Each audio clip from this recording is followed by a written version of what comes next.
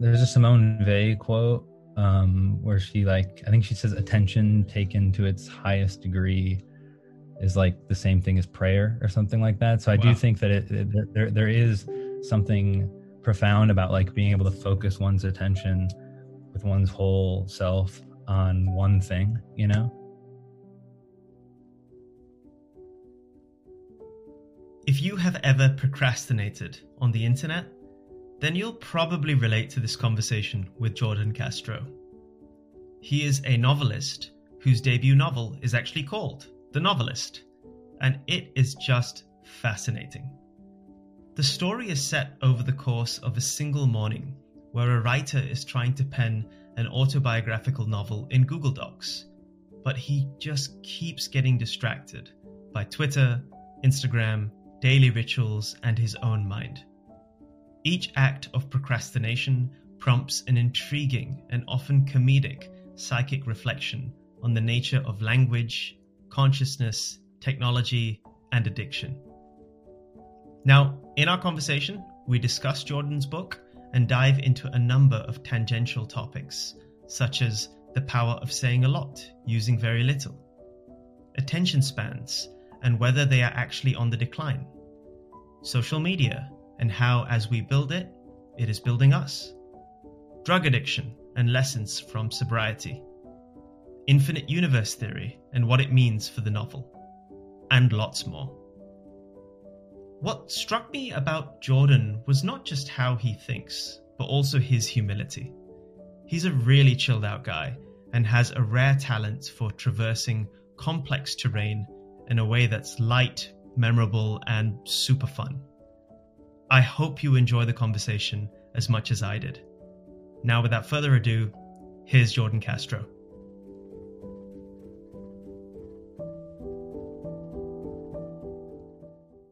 Jordan, what does fiction mean to you? Oh, we're recording now. Okay, cool, cool. Yeah. All right, all right. Yeah. Yeah, like I said, I asked a bunch of my friends last night who I'm with who are writers, what they thought, because I was like, what does fiction mean to me? And my friend Scott McClanahan said, he said fiction versus nonfiction is basically just means the difference between 1695 and 2795. And I thought that was pretty good. So I'll go with that. I love that. Yeah. I love that. Shout out. What's his name? Scott? Scott. Yeah. Shouts out Scott McClanahan. Shout out yeah. Scott. That's brilliant. Yeah. Yeah. Cool, man. So I'd love to hear about, I don't know about initially your journey as a writer. Firstly, if you could clarify something for me. It sounds like you started literary life as a poet, right? Before you were writing novels. Could you take us through that a little bit? Like, how did you start writing poetry, your inspiration, just journey? Yeah. I mean, I started writing poems when I was really young. Like when I was like maybe 12, I would write these like political essays because I was like reading all this political theory stuff that was like going over my head. And then my cousin and my brother started a punk band.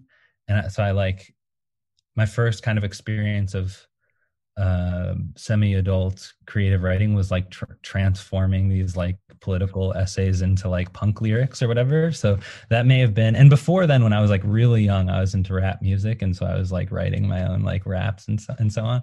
But I think like when I really started writing poetry was like, I started reading a lot when I was like of like fiction and poetry when I was in like 8th grade or something like that. And I don't know, I always just was sort of attracted to like trying to do a lot in a small space, you know, like even when I started writing fiction, I was like really attracted to stories by like Lydia Davis that are only like, you know, a paragraph long or a couple paragraphs long, and just trying to do a lot and in a little bit of you know, with as few words as possible. And I don't know why I like that. I mean, I think when I was younger, it was sort of like a lack of skill, if I'm being honest. Like I couldn't write. I would try and write fiction, and it just wasn't very good. And I think like poems, like the unit of a poem was something I could sort of manage. But you know, yeah, I mean, the pessimistic view is sort of that like when I was younger, you know, I just wanted to like express myself or like express my feelings or something like that. And poetry lent itself well to that because I could write like, you know, experimentally or like in free verse or something. And I didn't have to like pay too much attention to the craft, you know. And but as I got older and started becoming more serious about fiction, I think like the practice of sort of trying to say as much as I could, you know, with sort of maximum efficiency or something like that was um was useful. Yeah, I really relate to that, man. I think I have this uh, badly worded draft tweet, I think, from quite a while ago that you just for some reason like reminded me of, um, about like how I feel a lot more haiku poets in the world should become novelists and they should write fiction Mm-hmm. because I feel like they've just understood the art and beauty of compression. More than compression, distillation, right? Like just Mm-hmm. taking something really, really complex and distilling it to its essence. And there's not Yeah, like no fat in the sentences or lines, right? There's not, you couldn't add a word or take away a word. It's just absolutely perfect. And I feel like, yeah. you know, And a lot of my favorite writers were of favorite novelists were poets first. Like Thomas Bernhard wrote poetry, and then he, I think, took a break for like 10 years, and then I think his first novel he like rearranged a poem or like used some of a poem and created the novel Frost. And Ben Lerner is another writer that I like, and he, you know, was a poet, is a poet. And so I think there's definitely Tao Lin is a writer who a friend of mine who like really inspired me, and I think his first book was a book of poetry, and so I think there is something to that for sure. Yeah. I think it's even a broader principle lesson for the world, right? Like just like being sounds really dry, but resource efficient, like economical, achieving a lot with little. I think that's if we can do that, that's great. That's kind of one of the big issues with consumerism today, right? Like we just like we using a lot of stuff and we don't seem to be getting that much out of it. Totally, totally. And I think too, like there's something to be said just for the simple fact of like, you know, I don't like being bored when I read. And I think like people think that it's sort of maybe like a lowbrow or like an unintelligent thing to say where it's like I just thought that was boring. But for Yeah. me, like there are times when I'm reading, I'm like, man, this is boring, you know? And I Yeah. think like I'm very aware of like wanting to be entertaining and also like maximally meaningful and so on. And not waste anybody's time. You know, you're sort of making a claim to people's time when you say like this is worth reading. And I think yeah, it's just useful to try and pack it in there. Yeah, I think that's a really noble thing actually, just to be respectful of people's time, right? If they're gonna Mhm. invest like a couple of hours in your work, your product, or whatever, like it should be meaningful, right? There should be some kind of like good return on that. Um, Mm. you reminded me of something actually. Again, I think part of that like draft tweet, something just generally to do with attention. Everyone, firstly, what's your take on attention, especially given um, the novelist, the book that you've just written? Do you feel like because I'm a little split on this. Sometimes I feel like we've heard that attention spans are declining from so many different directions that I just believe and taken for granted that they are. And sometimes I question like, are they actually, or is there something else at play? What's your take on attention Mm. generally? Um, I really like there's a Simone Weil quote where she like I think she says attention taken to its highest degree is like the same thing as prayer or something like that. So I do Wow. think that there is something profound about like being able to focus one's attention with one's whole self on one thing, you know? And so like there is, and I also I haven't thought of this stuff before, so I'm just spitting. Go for it. But there's Yeah. also there's this idea in or the what the Latin Satanas for Satan is means the scatterer, you know, and so I think there is something true about like about about like this, that like when one is scattered, that all kinds of bad things can happen, or you're sort of sacrificing a certain um, truth or serenity or something, and you're sort of like undifferentiated and like all over the place. And I think that is generally speaking not good. But that being said, I hear that all the time where people are like, yeah, people's attention spans are bad. Like, what does this mean for the novel? And will people even be able to sit down and read? Right.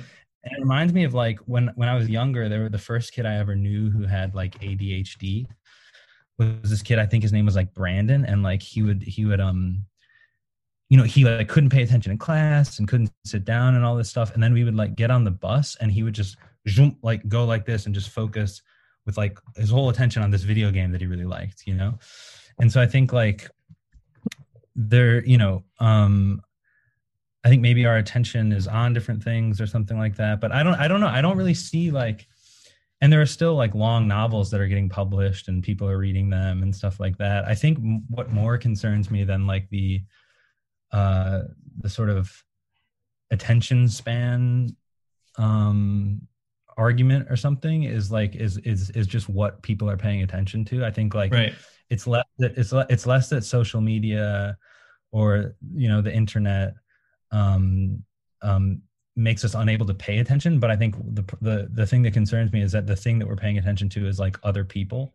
So like you're sort of constantly logging into this like social space and like worrying what people think about you and worrying about how you seem, and you're always sort of and I think that this is more damaging to the creative process than anything, is this sort of like negotiating the social space and the fear of like what other people think of you, the desire to get them to like you and stuff like this, because yeah. So I think that concerns me more than the attention span thing, because people will just adapt too. I don't know. Like, Right. I don't think that it's, yeah.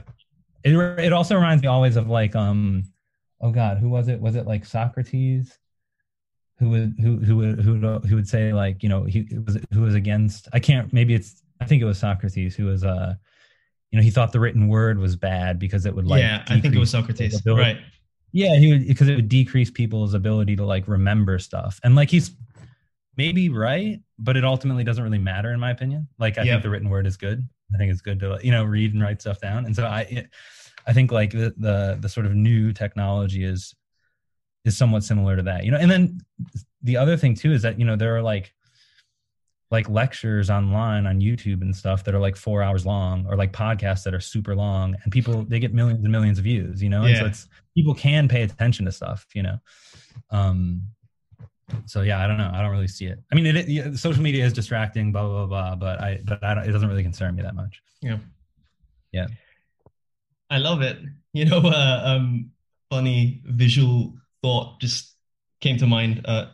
What is it? Satana? Satana sounds like, I just thought that sounds like some kind of like internal code name Facebook project that they're Yeah. working Yeah. on to like make the feed more addictive, and then they'll Yeah. launch it as another name. But that's exactly what like it sounds like, right? That's true. Um, That's true. That's very true. Yeah. Yeah. I can never I love. remember. I can never remember if it's Diabolos, like for the devil, or Satanas. One of them means the scatterer, and one of them means the accuser. And I can never remember. And social media has a bunch of both. But Yeah, but yeah, but no, that makes so much sense. I love what you said. It's really about what people are paying attention to. The thing that does get to me sometimes, I do feel like, right, if we think about, if we just like borrow from, I don't know, uh, warfare metaphors for a second, and we think about like attention as a battle, right? mm, I do think it's an unfair fight now, for mm, sure, right? And it's mm, becoming increasingly unfair as well, right? Like you have these armies of like engineers, data scientists, psychologists who've basically almost like mapped the psyche for better or for worse.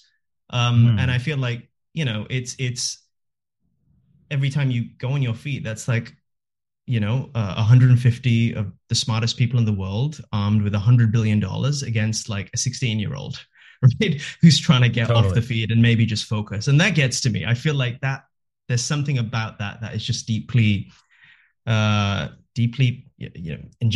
Just doesn't feel right. Definitely. Yeah, and it does concern me more when I think about like kids. Right. Like and yeah, I think that's right, for sure, for sure. I mean, it is designed to have a specific effect on you, and that effect is like purely to maximize attention and Yeah. profit, and so on. And I think that is definitely damaging. And um but I still, I mean, I still, and I don't know if it's my impulse to like defend technology or something like that, but I do feel like sort of like one manifestation of something that's always existed or something that's deeper, Definitely. so, but yeah, that being said, I've gotten off social media a couple of times for like 40-day periods, and it's always been like I got last year I got off social media for Lent, and I was like I found myself like writing poems with like garden metaphors and stuff like that, and I was like, what the hell, this is crazy. Yeah. um yeah. Yeah. No, it definitely rewires you, right? The more Mhm. time you're spending in these spaces. And I'm with you as well, by the way. That was just a perspective. I think like the issue with a lot of technology, and especially a lot of people's response to it, especially the literary world, is that it's so like, I don't know. There's almost like it's really divisive. It's really really Yeah. combative, right? And the reality is that, as you said, I don't really think. I feel like it's the reincarnation of the same problem since Socrates, right? Like here's this new Mm. thing, right? We also forget like everything at one point was a really cutting edge piece of technology, right? Like the written word or like pen and paper, which Mhm. maybe feel like these classical, beautiful objects to us, right? That don't have anything to do with the world of technology. At one point, that was absolutely bleeding edge and really, really scary. Um, and Mm. it's kind of useful lens, I think, to think about it like that, because you realize that whilst the object, right, may be changing, the psychology and the response to that object is like it's pretty evergreen, right?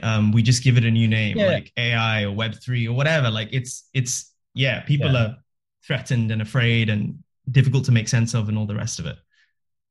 Yeah, yeah. And I mean I think any new technology, the way that it like emerges in history or something is going to be kind of rocky. You know what I mean? Right. It's going to have good and bad aspects to it. And I think part of my impulse to because I agree that it's had like a lot of deleterious like effects, but I also just personally like I feel like I do see so many people wanting to like absolve themselves of their responsibility for their own response to things. You know what I mean? Where it's like Absolutely. I it's like you can just hear the cope or the excuse in people's voices when they like, oh my God, all this stuff is so bad. And like, to me, it's like, well, log off, you know what I mean? Right.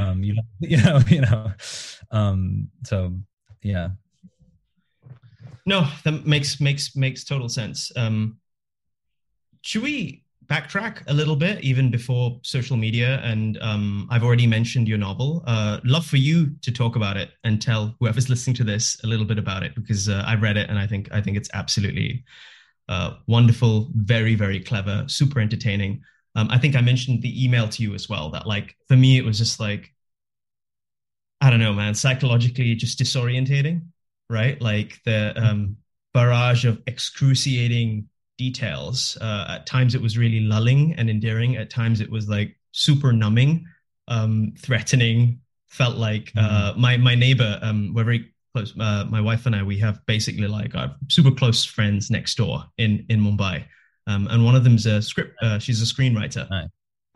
and I shared your book with her, and it was just this morning actually. She was telling me how she felt like it was a personal attack on her creative process because she felt like, how has he done this? Right? Like this is making me feel so bad about like you know Yeah. um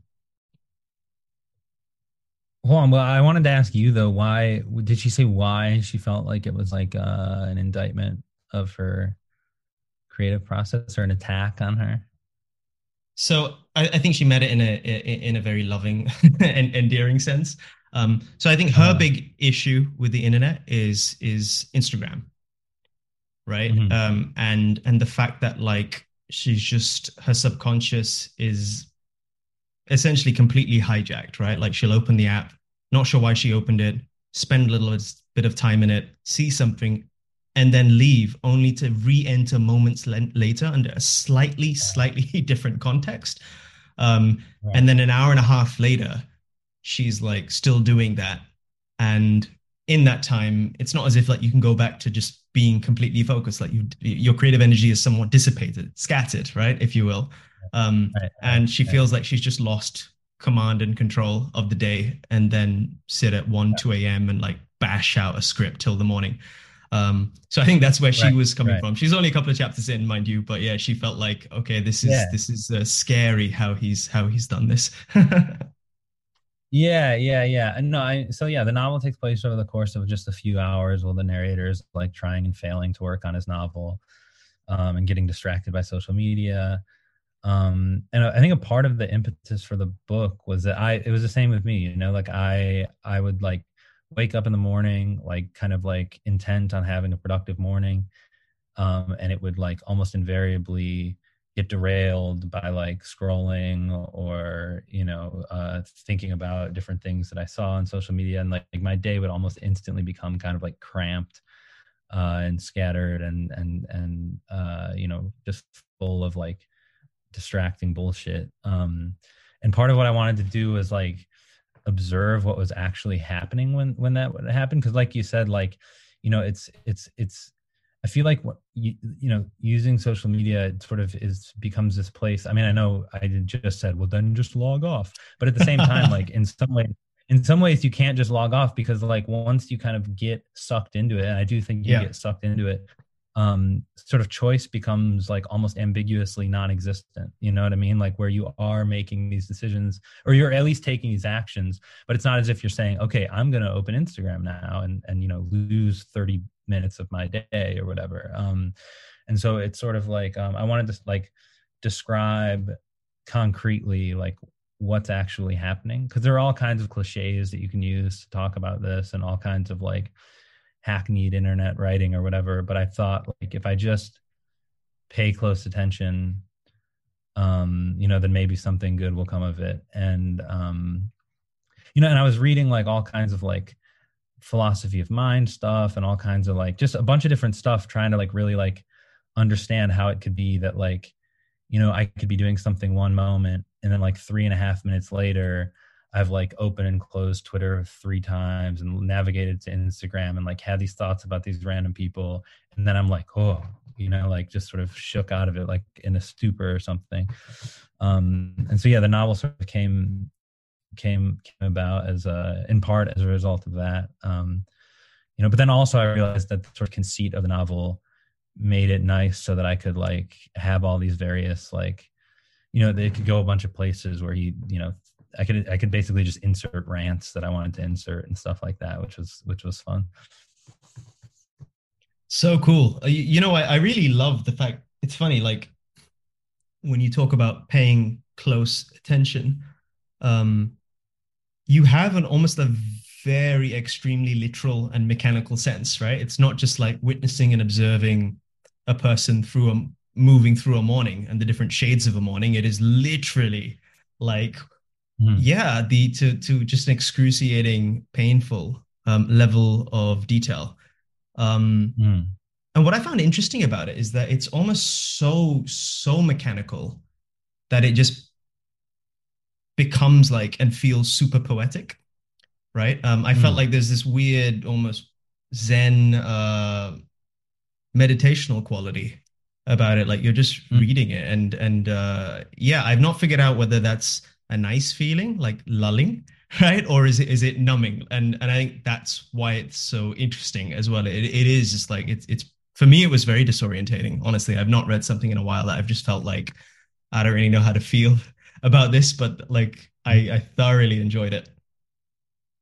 mm, mm, Was all mm. of this intentional, by the way, what I'm saying? Or was this like, authors get this question all the time, right? I'm sure there's some stuff that people tell you and you're like, oh, cool, that wasn't the intention, but I'm glad that's what it did for you. Or was this actually quite by design? I think one of the things that I wanted to do was to sort of like have, because I was aware that like the quote unquote plotlessness of the book, the just conceit of it in general could feel boring, or I was aware that like, I don't know, one of the things that I did focus on, it wasn't so much like wanting to like lull the reader or something like this, but it was more like I wanted the sentences to like propel the reader forward to where like, even though it's describing like mundane things like making coffee or tea or like using social media, I still wanted the sentences. I think it really happened on like a craft sentence level where it's like, I want the reader to sort of feel propelled forward by the sentences and stuff. And so like things like the refrain of like the thwarted desire of like wanting to write and not writing, or like the clicking here, clicking there. Like I think um I wanted it to like suck the reader in, for better or for worse, kind of similarly to how social media sort of sucks you in, but hopefully to a better end. Yeah. Yeah. Fascinating. Fascinating. Like what? Sorry, go ahead. No. I had a half-formed thought, so please go. And then the machine, like you're talking about the sort of mechanical quality and stuff like that. Like I was definitely aware of, like I think you mentioned this to me in our emails, but like in the first sentence, how he like says like his fingers were clacking like a machine or something like that. I Clacking was with the aware. determination of a machine. Yeah. Yeah. And so I was like aware, because there are all these ways that we use social media, but then there are all these ways that social media uses us. And I Yeah. think like increasingly, that my wife was telling me about something, I don't remember the name, but like there's some kind of test with AI. Maybe you know about this test with AI or something to like figure out how close it is to like Turing an test. actual. Yeah, exactly. That's what I Yeah. thought it was. Yeah. Yeah. And how increasingly like people are failing the test. Oh, yeah. Um, which I thought was, I didn't know that before writing the book, but I thought that was interesting and yeah, and kind of relevant.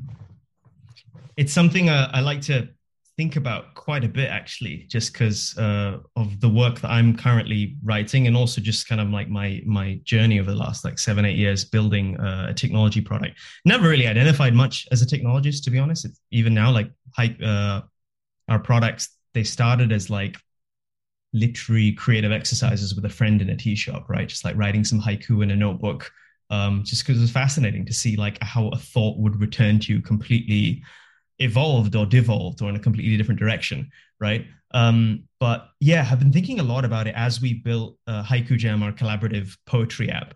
So you mentioned the Turing test. I did this fun little, it was almost a presentation stunt. I remember it was I think an investor meeting in Mumbai.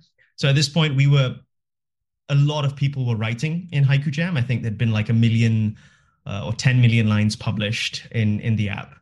And we were getting a little bit more sophisticated with things like data science, right? Because for the longest time, it was just a wild west, right? Which was Mm. very cool and fascinating. But like when you have 100,000 people writing together, right, in a shared space, that sounds like really like idyllic and beautiful, but oftentimes it is absolutely crazy, right? And in a very, very sort of subtle and nuanced way, we found that like we found that like there were three people, right, writers who were being sort of matched and brought together, and they were all great writers, right? It's not as if that they couldn't write; they were writing really, really interesting things, but they were just in completely different wavelengths, right? Like there was, let's say, a 17-year-old girl in Malaysia who'd just broken up with her first boyfriend, and she was just there, like really, really, just like for her it was an emotional outlet, and she was getting matched with, let's say, a really, really sort of, I don't know, conniving, cutting comedian, right? Who's just like Mhm. determined to create a lot of sort of like really snarky political content. Both of them were writing interesting things, but together it was just like a kind of proverbial train crash, right? And we found that like, okay, Mhm. and it was really affecting like the experience for a lot of people. And we're trying to figure out how do you solve this problem beyond just like design, right, and communications and things like that. So we went down this data science AI rabbit hole. We just started building a little team of testing, running experiments across lots like millions of lines of collaborative haiku, and we ended up building these like little AI poets that could literally write with people, right? They were trained off like eventually the 100 million lines Mhm. of expression, and they could write with people. And I ran this little presentation just to investors with a bunch of like haiku collaborative poems on a slide. I'm like, can you guess which one were written by humans and which one were written by like the machines that we've made? And almost no one could. It was like, if anything, the machine generated expression was like yeah, they thought humans had done that. Because one thing I found really interesting right now is that because it's still so, I don't know if it's because it's so nascent, but the fact is that a lot of this stuff we're discussing is really nascent, right? Like it's really, really new. It's like a couple of years, and it's evolving every single day. Um, AI, it's like almost it's super unhinged, almost by design. Like there's some you read an AI generated paragraph, and it might be metaphorically beautiful, but there's something about it you're like, that just feels like somehow it's inhuman, right? Just because of like the freshness of the perspective. And I'm actually personally, I'm quite excited by that because I feel like it's almost like, a young child that isn't filled with any bias and is just asking questions and navigating and negotiating the world around it. No question is too dumb, right? Like, and everything is almost coming from this very pure space of like first principles. And I feel like to some degree that's where machines are at right now. Like everything is really, really new. Everything is remarkably fresh, and it Mm. seems to have kind of like a unique voice. I don't know if that will stay or go over time because I think there seems to be a group of people that are determined to like humanize it, right? Like we need to humanize this for like business purposes or chatbots or customer support and the rest of it. So anyway, I don't know where I'm going with this. I'm just thoughts. Oh yeah, yeah, that's interesting. I'm not super familiar with like AI writing and so on, but some of my friends have written poems. My friend Honor Levy wrote some poems that were like half her and half AI, and they were Yeah, amazing. And right. I agree.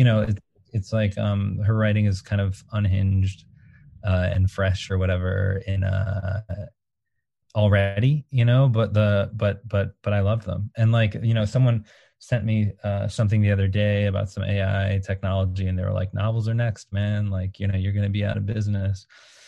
And part of me was just like, but if people could feed in like my favorite novelists into an AI thing and like, make something new from it, like it might be great. I don't, I don't know. Yeah, yeah, yeah. It might be fun to read. I think, yeah, so it's hard to, I don't know very much about the technology. I'm not a pessimist, but I'm also not really an optimist. Like I just sort of feel like it just doesn't have much to do with what I'm doing. Yeah. But I'm interested to see what comes of it, for sure. From whatever I've seen and understood, and also through just previous guests on this podcast as well, who are really deep into it. It sounds like novels are still really far away, right? Yeah, I okay. think, All right, yeah, it's not a case of just I've like got a pushing a little button while and then. yeah. Look, man. I think this is actually really interesting. There's so many layers to it, right? I feel like one layer is design intention, right? I always take an issue with the statement like the future is this or the future Right. is that, right? Because I feel like no, the Uh-huh. future, it's a future, not the future, right? A future can be anything, and it's forged by like it's a consequence of the decisions that we make today. And Definitely. there's great ways where you can design technology, right, to bring people together, to foster connection, to unlock like expression and help, build it with really sort of collaborative intentions, as you were describing, like your friend, right? And then there's a really, really sort of nasty, satanic way to build technology. So I think a lot of it comes down to design intentions today. And then the second piece is like, if we look at other spaces that AI is apparently like eating up, like chess, right? Like, okay, machines apparently now, I think, better than humans at chess. Like the world chess champion can't like beat a machine trained on so much like previous data.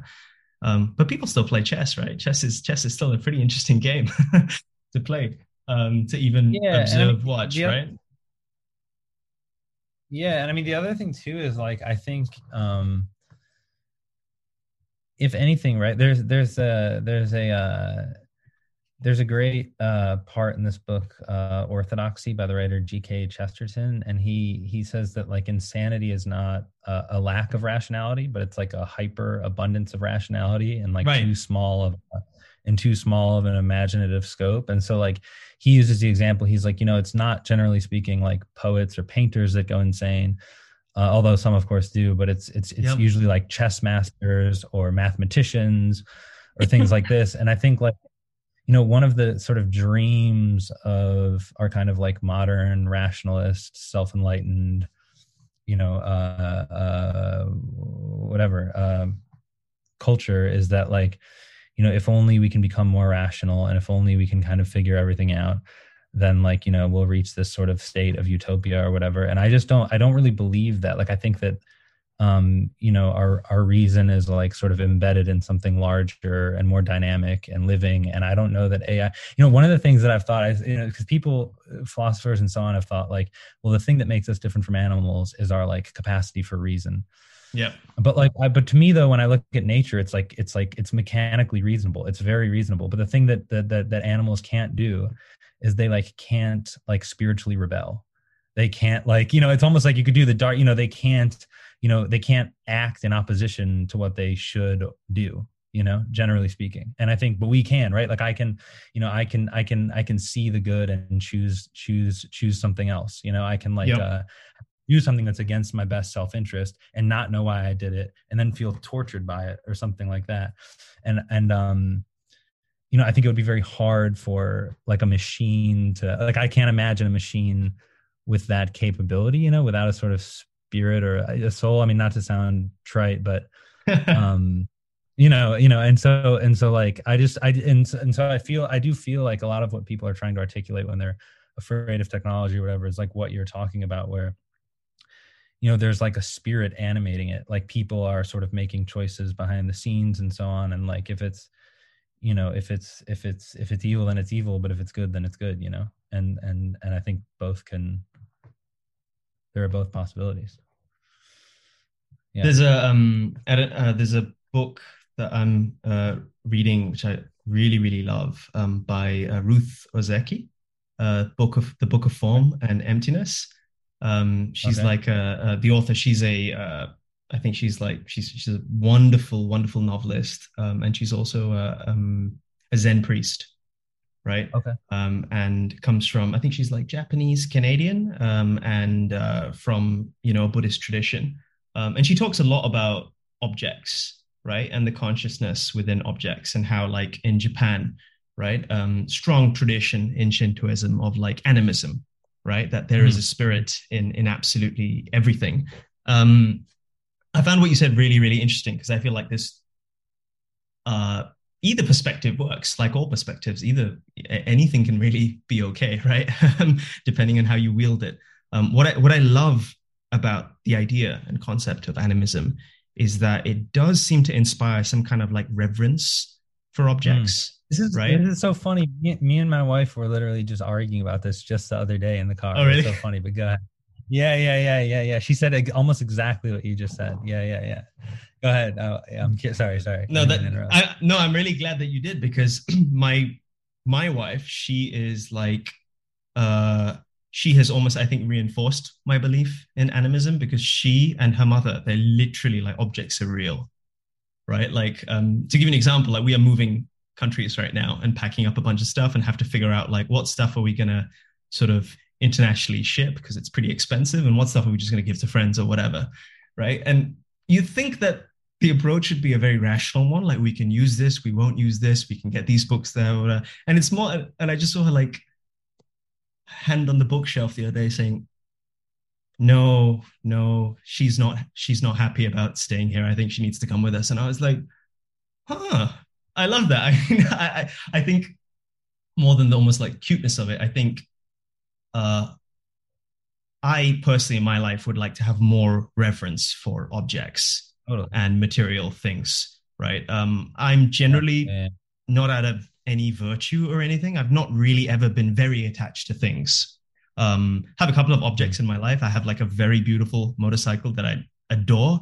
But most things I'm like pretty chill about. I don't really care about like other things. But I know that I'm like, again, it's not out of being virtuous. It's just a lot of it is just being unconscious, and a bit Yeah. tunnel visioned, right? So what I do love about the idea of seeing a spirit in a thing is that like it does, yeah, inspires maybe just a little bit of respect for that object and the way that you use it, the way that you treat it, the way that you maintain it. And Ruth Ozeki, I think she talked about this in her, I think it was a previous novel, A Tale for the Time Being. She talks about how, like, in Japan, they have these ceremonies for objects that you no longer use, right? Like, if you have a pair of scissors, right, that's now Mm. just like dysfunctional after 10 years of use.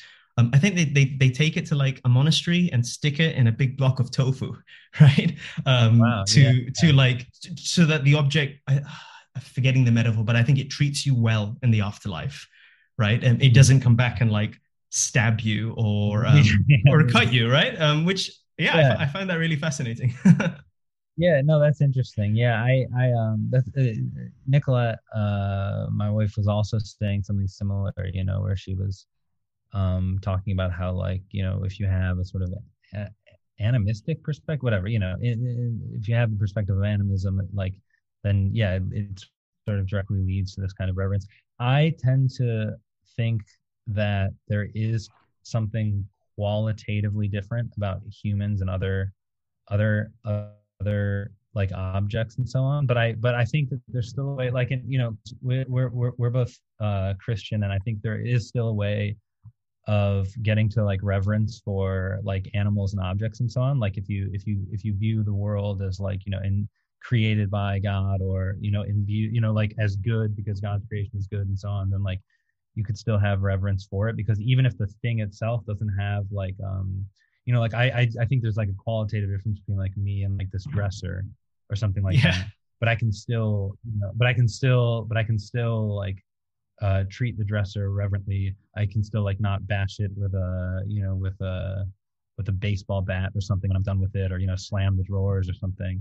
And I think that, like, for me, um, it's in part about what it does. The way I treat objects is in part, um, or animals or something like that. If I treat an animal cruelly, it does something to my spirit. It does something to I was my just gonna psyche. say Yeah, exactly. yeah, exactly. And that's sort of like, that's a bad effect. I mean, besides the fact that the animal is like a living thing worthy of respect. In some ways, I just read for the first time The Brothers Karamazov, by Dostoevsky, and I absolutely loved it. And there's this great bit in it where it's like the one of the sons is a monk, and he has like he takes notes about like the his elders teaching or whatever, and he says, like, you should beg forgiveness from the birds, because the birds can't go so low as to sin like you. They're sinless. You know what I mean? They Wow. can't, so he's like, you should fall on the ground and beg forgiveness from the earth and beg forgiveness from the birds, because they could never stoop so low as to like the darkest depths of like a human heart or something like that. And I thought, like, they're all, I think a lot of I think but definitely, I think the perspective of animism or whatever is better than just one of kind of like this brutal irreverence. I think, where you're just kind of using things for your own ends, and so on. So yeah. I'm with you, man. I feel like, and this is exactly what I meant, that any perspective can work, right? I feel like sometimes we get way too attached to like uh, metaphors or perspectives, and I feel Mm. like, hey, let's almost abstract away a little bit and just see, is it pragmatic, right? Is it taking us to a place of like happiness or bliss, right? Mm. If it is, or collective bliss, individual bliss, if it is, then hey, that's a good thing, right? I feel the same just sometimes about technology as well. When people had, there was this piece of news, I forget when it was, I think a few weeks ago, about like this Google AI, right? And one of the engineers was claiming that, like, hey, this thing is now sentient, right? It has like the kind of intelligence of a 7 or 8 year old, and it was a lot of people were sort of up in arms about this, right? Um, Mm. and yeah, interesting debate from a number of different lenses, ethics, technology, right? Um, but sometimes I feel like, if something is helping us individuals experience the world in maybe a little bit more technicolor, whether we want to get caught up about whether it's alive, not alive, sentient, not sentient, sometimes I feel like it doesn't matter too much, right? As long as Mm. it's sort of bringing the best out of us and moving us towards a place of like harmony. I think that's a great thing. And it doesn't really I matter think, like yeah. how you get there, right? Yeah, I think I agree with some of what you said, and maybe disagree with some of it, because I do think that Please there are all disagree. yeah. Well, I think that there are all these ways in which like there can be like an apparent good, or like things can seemingly be bringing us towards something better, but at the same, but like because our perspective is like cramped or broken, or like Yep, or something like that, then like it's not always apparent what's actually helping. So like if something helps in the short term, will it help in the long term? It's definitely. hard to make, like make these sort of like utilitarian like calculations, and I think it is, I think it's true. Like I don't know, I think that there are like there I believe that there is like a reality, and that like there are all these different ways of describing it, and I think some are better than others, and so on. But I think for me, like there's something true about, like there's something paradoxical often about like about about that reality. And so like like where it might seem, it might something might seem good to me, it doesn't make it like good or whatever. Like I was there was like a I think when you were emailing me, you mentioned like wanting to talk about like individualism, or if we're more individualistic than in the past or something. And to me, like I think that we are like sort of, we live in a time where like you create your own reality, and Yep. you sort of like there's like a Sartre quote where he says like there's sort of like, I am myself. It's a sort of like circular thing or whatever, but I can also, I create myself, and I create my destiny, and I create my world or whatever. Um, and I think that there's an aspect of that, like what you were saying before, where it's like, the future is created by choices, and like we have control over some of these choices and stuff. But I also think there's like, in a sort of broader metaphysical sense or something like that, I don't create myself. I didn't create myself. I don't sustain, I don't like, I'm not like, when I'm asleep, I'm not like, all right, I'm going to wake myself up in the morning, like, I mean, I Yeah, do yeah, yeah. wake up, but it's not, you know what I mean? And so I Yeah. think like, and so I think, I can't remember what I was on about, but I think that anyway, I think there are like sort of paradoxes that the utilitarian like viewpoint can't really account for, and it also can't really account for just how, I have a very pessimistic view of like of of in some ways a very pessimistic view of humanity, as this like violent, tortured, warring, evil, Yeah. whatever, like where, where it's like, so like, if I, and so I think that that's like embedded in sort of like the structure of myself or whatever. And so yeah, anyway, so I think there has to be something transcendent, like a transcendent good or a transcendent ideal or something like that sort of guides guides me. I don't disagree with you at all. I don't Yeah, disagree with yeah, you yeah. at I all. kind of went I all over feel the like place, but um I find uh like literally perspective a really really interesting thing. Something I was journaling about the other day. I found that if you zoom in to, let's say, an atom, um oh there yeah, yeah, yeah, yeah, there yeah. feels something like really perfect, right? And Mhm. harmonious about that. And then if you zoom out and literally the Milky Way, and you just see the world, just that like little pale blue dot, there's also something really beautiful and perfect. And at least for me, something like there's a sense of harmony. And it's the Totally. middle, right? That seems like, man, this is a really messed up place, right? Yeah, There's yeah, not yeah, yeah, not yeah, yeah. and Yeah, I that's still exactly don't know right. what That's I exactly think about that. I don't know how I feel about that, but I feel like it is a paradox, and those contradictions just coexist, right? Totally, I also totally. sometimes wonder why can truth not be contradictory, right? Why do we assume that like it Yeah. isn't, right? When Well, yeah, or like I think a lot of the time what we call contradiction is really just a paradox, or like there can be like things existing alongside each other, and there can be something overarching that incorporates both. You know what I'm saying? And it's not. Have you heard of like infinite universe theory? Do you know about this?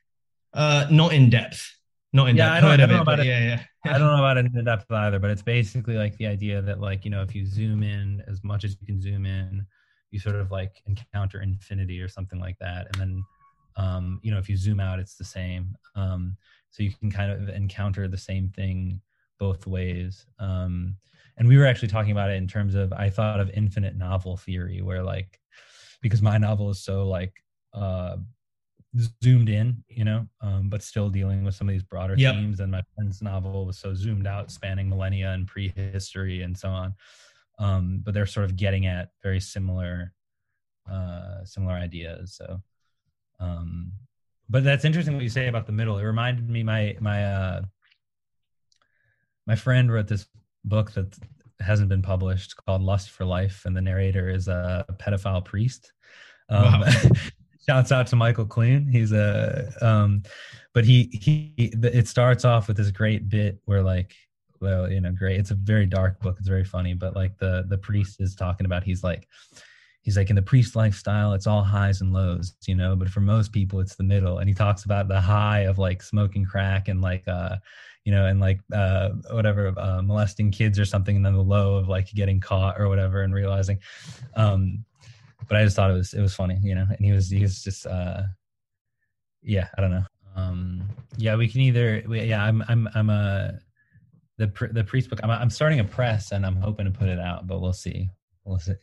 It's been a slog. You were talking about like the yeah, whatever. It's very it's a difficult process, but Yeah. trying to get it together. Well, I'd Yeah. love to read it. And hey, so on the subject of priests that do crack, right?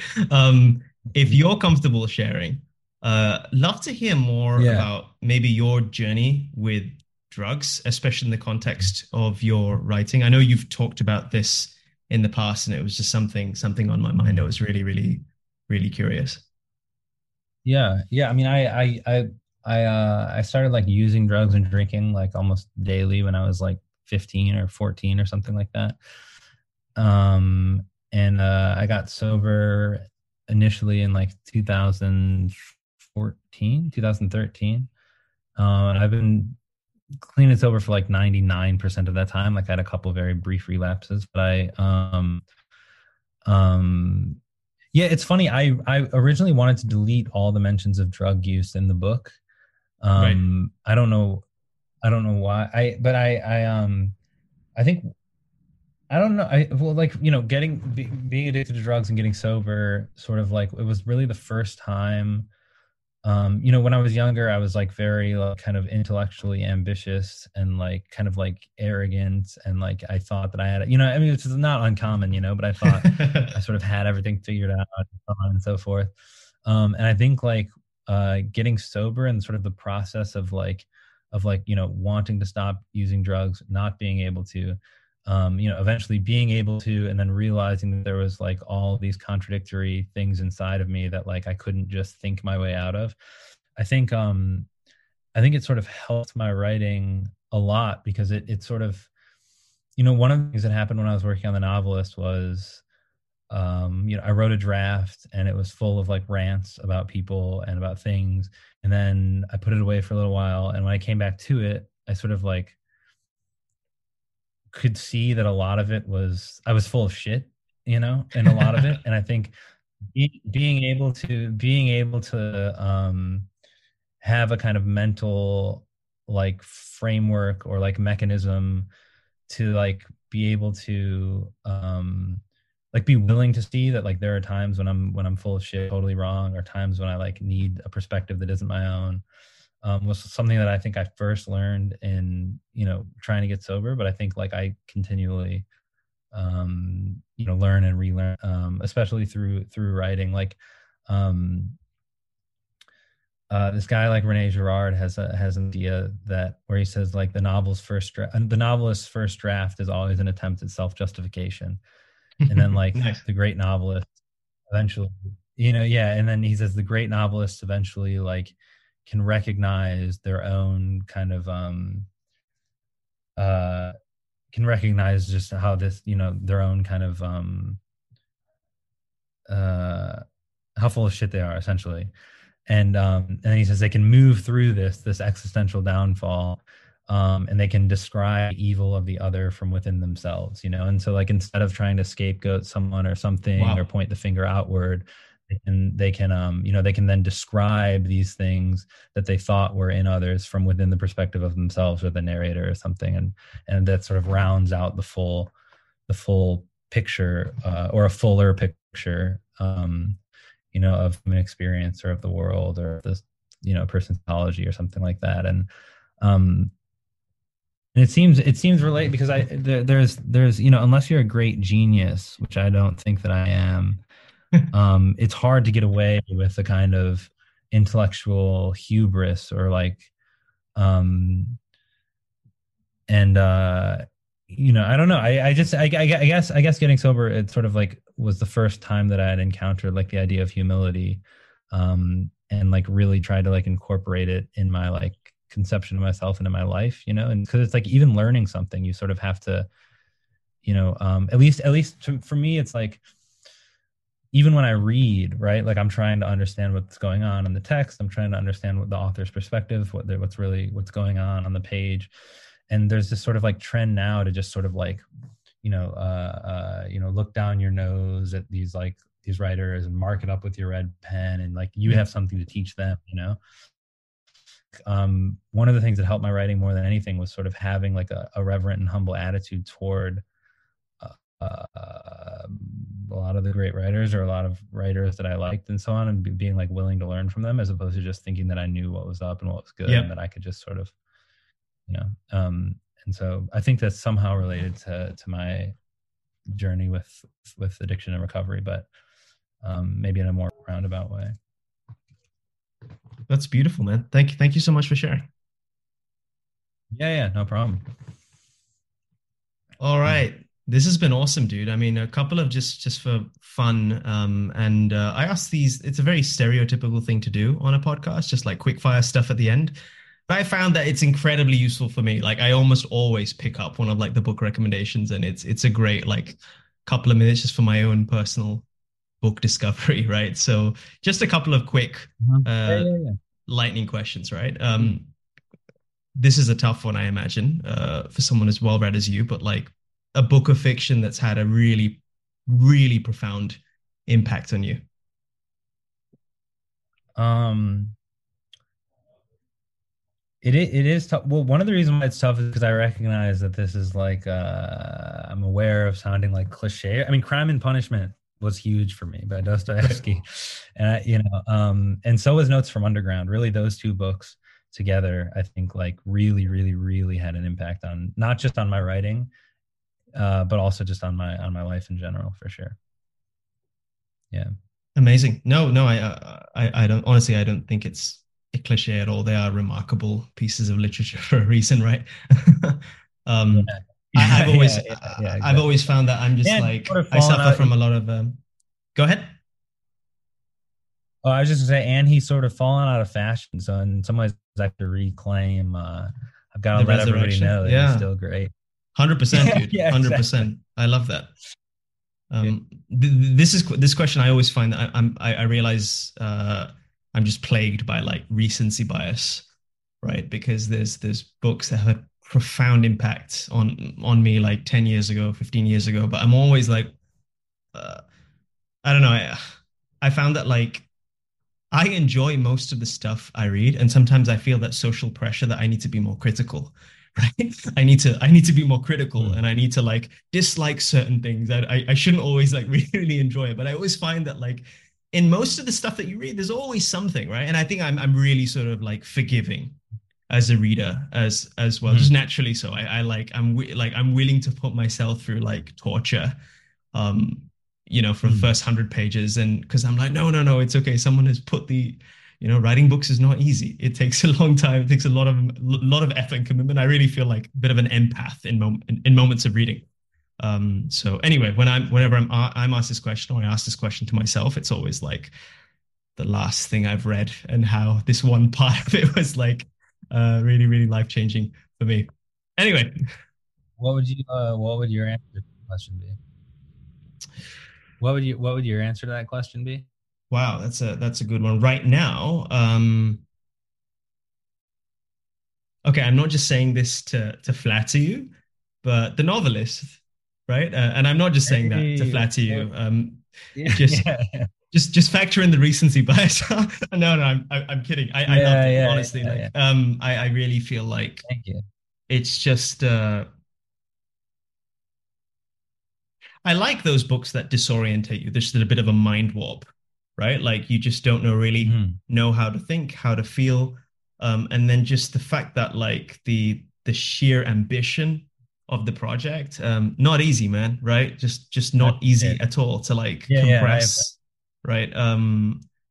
And yeah, when I first heard yeah. about it, I kind of like before even reading the article or reading more about the book or getting it, I was just thinking like how would that work? And I kind of hypothesized that I imagine he's been like really mechanical about it, right? Like every single thing Mhm. in that morning has been like mapped, written down, and is a node for like play, right? A node for like some kind of metaphorical thought or expression or rabbit hole, whatever, right? Mhm. And yeah, not easy to pull off, not easy to pull off at all. Mhm. Um, and then I think I mentioned this in the email as well, right? Like the fact that you know, I felt it was a very, very poetic book, at least for me. Like when I found out that I didn't actually know, Thank you. you were a Thank you. poet, right? When I read it, and I kind of like when I researched you afterwards for this podcast, I was like, oh, okay, it doesn't surprise me. It didn't come as like a shock that you wrote poetry before this. I said that makes sense because um, it was also pretty like efficient book as well. Like it kept the it Mhm. there wasn't a plot, but the morning kept like moving forwards, right? You just kept moving through that very, very painful morning with that person, so with the protagonist. So yeah, I really loved Thank it. you. I really loved it. Thank Just to I, prove that I'm I really I really appreciate um there's one more book which I'll just put out there because I was reading it kind of at the same time as I was reading yours is let me just quickly check my phone because I'm blanking on the title. I do that a lot. I often Right? forget. On So on yeah, yeah. on the and it's like, how am I forgetting this? I love it. Yeah, Cat Country by a Chinese author. I think it was written in the 1930s, Lao She. Um, so so basically the way I discovered this novel, I've got this like little Substack newsletter about live visions, basically this podcast, and also just weird literary experiments, right? So I send out this Sunday newsletter called News to Novel, which basically like looks at current news events, right, and then recommends novels based on them, right?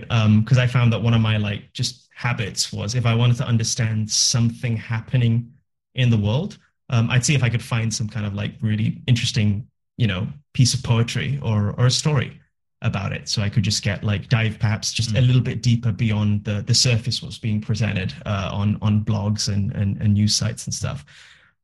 So anyway, there was this article about like I think the technology industry in China and the kind of like role of the state in that industry and how like powerful the state is in China, right? It really just the kind of machinery of government has the ability to clip your wings, right? As was the case with a lot of companies. So anyway, I just went down this like Chinese sci-fi rabbit hole and I found this book by this author, and it's basically um, set in I think the 1920s, 1930s, like Maoist communist China. Um, and the story is that there's a Chinese man who's landed on Mars, right? And he's landed in a place called Cat Country, right? And basically these sort of cat humanoid people, right? And it's a metaphor. It's like a really, really critical metaphor for like 1930s China, right? So the protagonist is really proud to be from China and like, okay, a Chinese man reached Mars, the spaceship crashed. And he's just looking at this like this economy and this civilization that is on the verge of like self-destruction. And it's all like really, really sort of vicious, cutting lens on the China that he lived in. He was like really culturally like super, super critical and had like a pained life. I think he took his own life in the end. Um, but just Yeah. really clever, man. Really fun. It's really fun, right? Like novels should be fun. I was just like, this is great, man. Yeah. This is like, you know, I don't know if that's weird. I feel like Elon Musk should be reading this book, right? He's taken us to Mars or something. Like this is a great, a great perspective on how like Yeah. yeah Yeah. to world build there, right? So highly recommend it. I highly recommend it. I just felt again not something I've not read something like that uh in a while. Bit of a mind warp. Loved it. It sounds good. It's called Cat Country, you said? Cat Country, yeah, Cat Country. Cool. And Nice. it's just very clever because like yeah, everything is like some sort of like social, you know, like tacit social commentary about the China that he lives in, without saying that it is. It was like a Have very, I you think it was sorry, you're a little bit choppy, but I meant to ask, have you read the book Om An Ra by Victor Pelevin? no, I haven't even heard of it actually. It's a phenomenal. I haven't read much like sci-fi or speculative fiction, but it is an absolutely phenomenal novel. I can't recommend it enough. And it's also about space travel. It's sort of Right. like a satire of like the USSR space program. But it also has to do with like, consciousness and all this stuff. It's a brilliant short little novel, and yeah, it's great. I can't recommend it enough. I loved it.